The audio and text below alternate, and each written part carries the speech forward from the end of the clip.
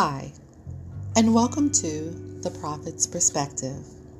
My name is Prophetess Keisha Gibson, and I am so grateful that you have joined me here for my devotional today, entitled The Ultimate Gift Giver. As we are approaching the Christmas holiday, in fact, we have a week before Christmas, I am sure that many of us are conjuring up ideas for the perfect Christmas gift for that special someone.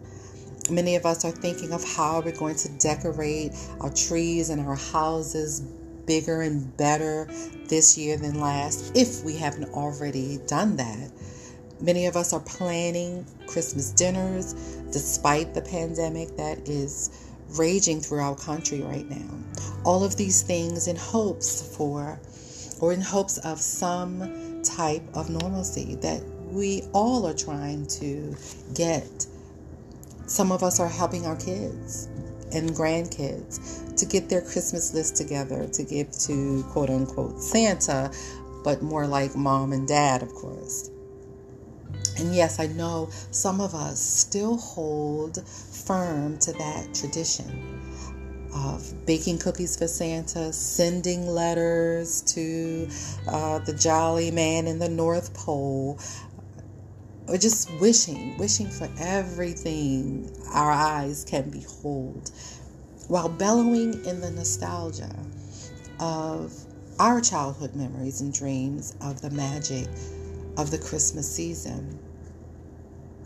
And don't get me wrong, I'm not a Scrooge. I'm not by a long shot. I mean, I love the joy of the holidays. I love being with my family. I love baking gingerbread cookies and decorating the Christmas tree, although this year it will probably be a tabletop Christmas tree because my kids are older.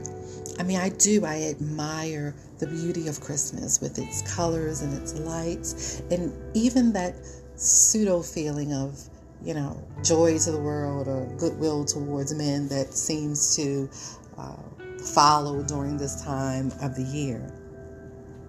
But unfortunately, I also know that many people actually focus more on those things that I mentioned and less on the true meaning and the reason for the season, and that is the gift of Jesus Christ. From his birth to his life work on this earth, preaching and teaching his gospel and the coming kingdom of God. From his sacrifice and his redeeming work on the cross to his position now, sitting at the right hand of the Father on his throne. He is the reigning King of Kings. So the purpose of this devotional today and my prayer is that this Christmas we focus less on how to reinvent Christmas due to the pandemic, to satisfy our flesh and our feelings, and focus more on Jesus as the greatest gift, the ultimate gift to receive before it's too late. When my kids were younger, I used to read this book called The Giving Tree by Shel Silverstein. I used to read it to them around this time of the year. And the book told of a tree who loved a young boy. And the boy would always come to the tree and spend time swinging from its branches, gathering its leaves to make a crown, laying under it for shade when it was tired, picking apples from it to eat, and just spending time because the boy just loved the tree and the tree loved the boy. And so the story, it proceeds with the boy getting older and spending less and less time with the tree, only to return to it to demand one thing after another. Now, I want to read an excerpt from the book, so just indulge me here a minute. I need to say that I do not own the rights to this book or the words therein, of course, as the author is Shel Silverstein. Then one day the boy came to the tree, and the tree said, "Come, boy, come and climb. Climb up my trunk and swing from my branches and eat my apples and play in my shade and be happy." "I am too big to climb and play," said the boy. "I want to buy things and have fun. I want some money. Can you give me money?" "Oh, I'm sorry," said the tree, "but I have no money. I have only leaves and apples. Take my apples, boy, and sell them in the city. Then you will have money and you will be happy." And so the boy climbed up the tree and gathered her apples and carried them away. And the tree was happy. But the boy stayed away for a long time, and the tree was sad. And then one day, the boy came back, and the tree shook with joy and said, "Come, boy, come, climb up my trunk and swing from my branches and be happy." "I am too busy to climb trees," said the boy. "I want a house to keep me warm," he said. "And I want a wife, and I want children, so I need a house. Can you give me a house?" The story proceeds on, and the tree would concede, giving all it could to the boy, from its apples down to its very trunk, trying to make the boy happy so that he would just spend time, only for the boy to finally return as an old man, too weak and too tired to give back anything. And although the very last page of the book states that the tree told the boy, or the old man as he is depicted, to "Come, boy, sit down and rest" on her tree trunk. And the tree was happy because the boy did. But I just could not help, each time I read that story, to always feel like a sense of sadness and wonder. Do we treat God this way? And the answer that floods my thoughts over and over again was yes. Yes, we do. So I started reading different commentaries on this book and finding many schools of thought over the meaning the author actually intended for the story. And actually, this book was banned in some libraries because of different schools of thought as to why, and the thought behind this book. And one of the thoughts was that this was a relationship between a parent and a child, or more specifically, a mother and a child, because a mother sacrifices her all for her children, giving them everything, including her heart. And that may be true for some, but I could only picture this with a religious connotation, like the unselfish love that Christ has for us and how we give him back so little in return.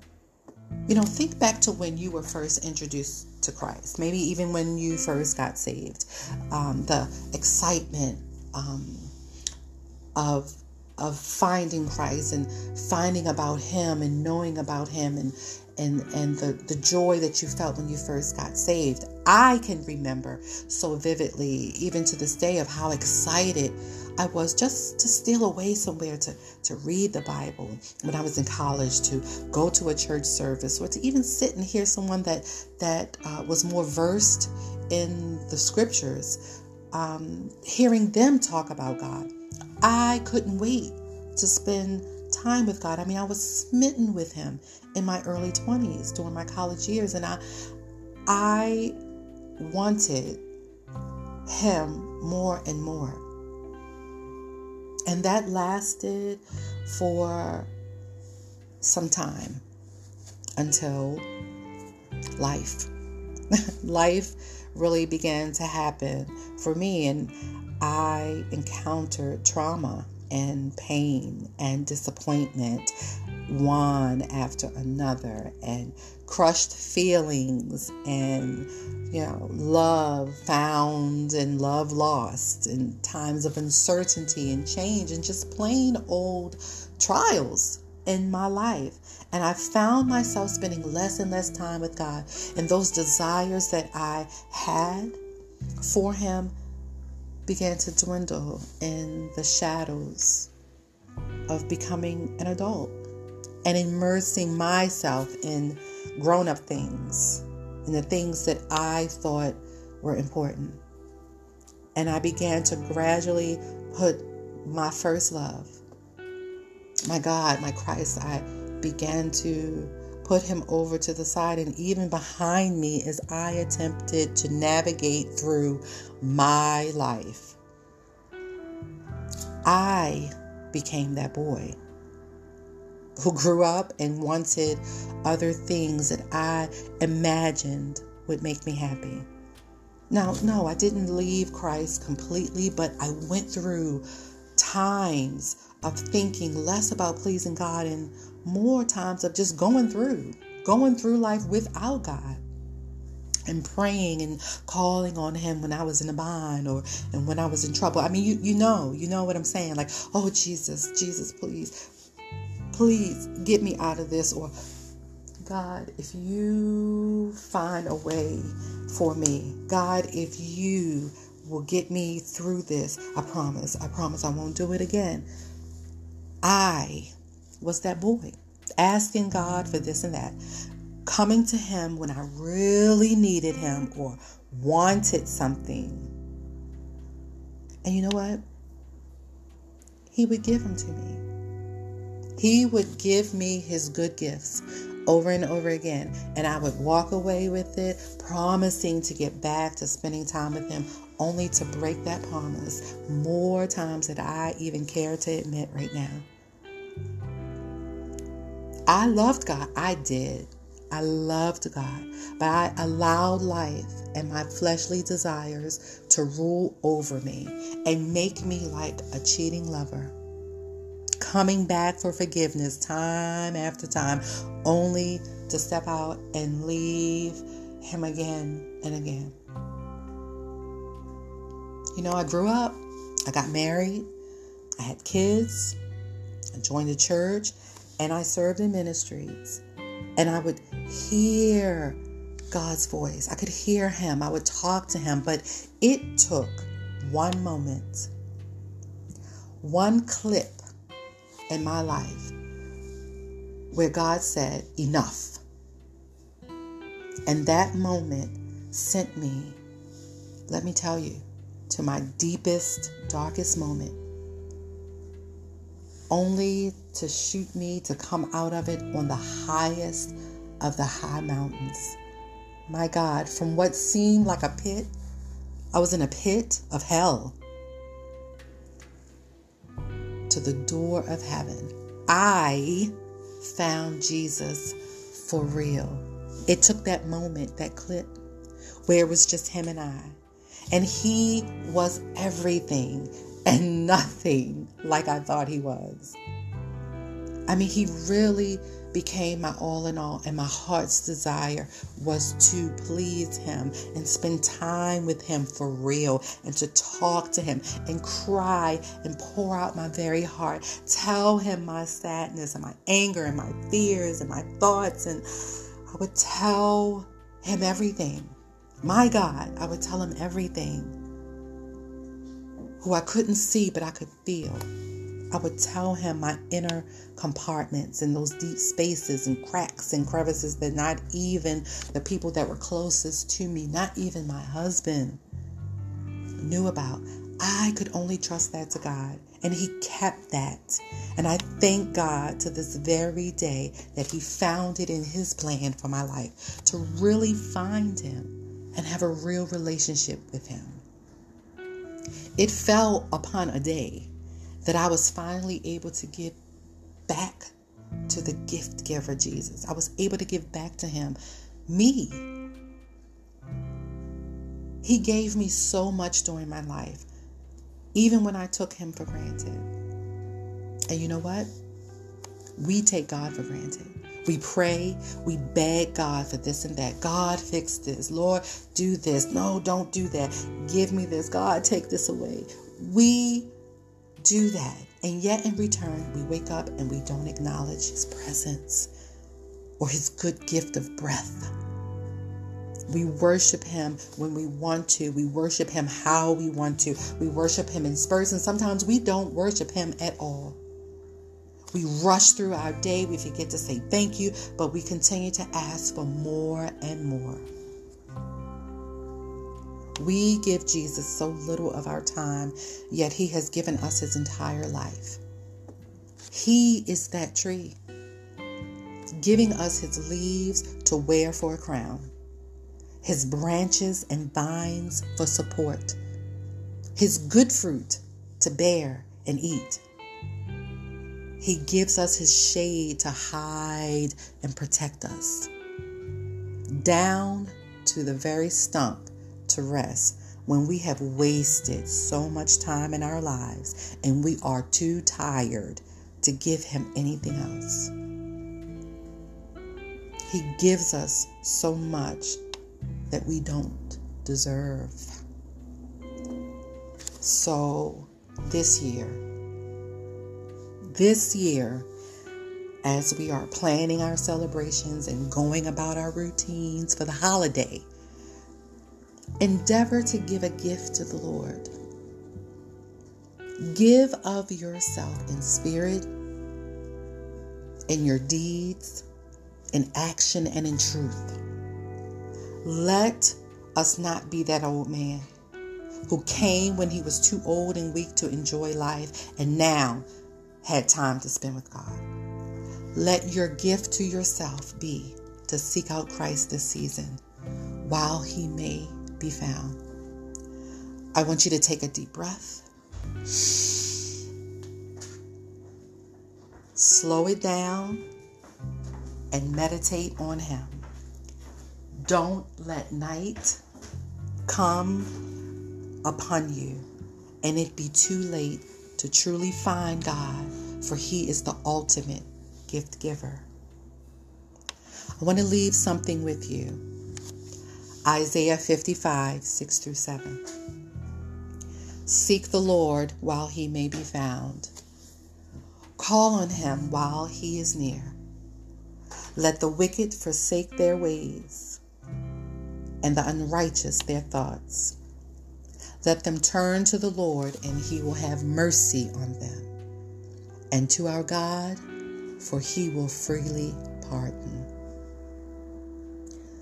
This concludes my devotional on the ultimate gift giver. My prayer is that we will all take a deep breath, exhale, and meditate on God and meditate on his word this season. Thank you for joining me here at the Prophet's Perspective. Have a safe and blessed holiday.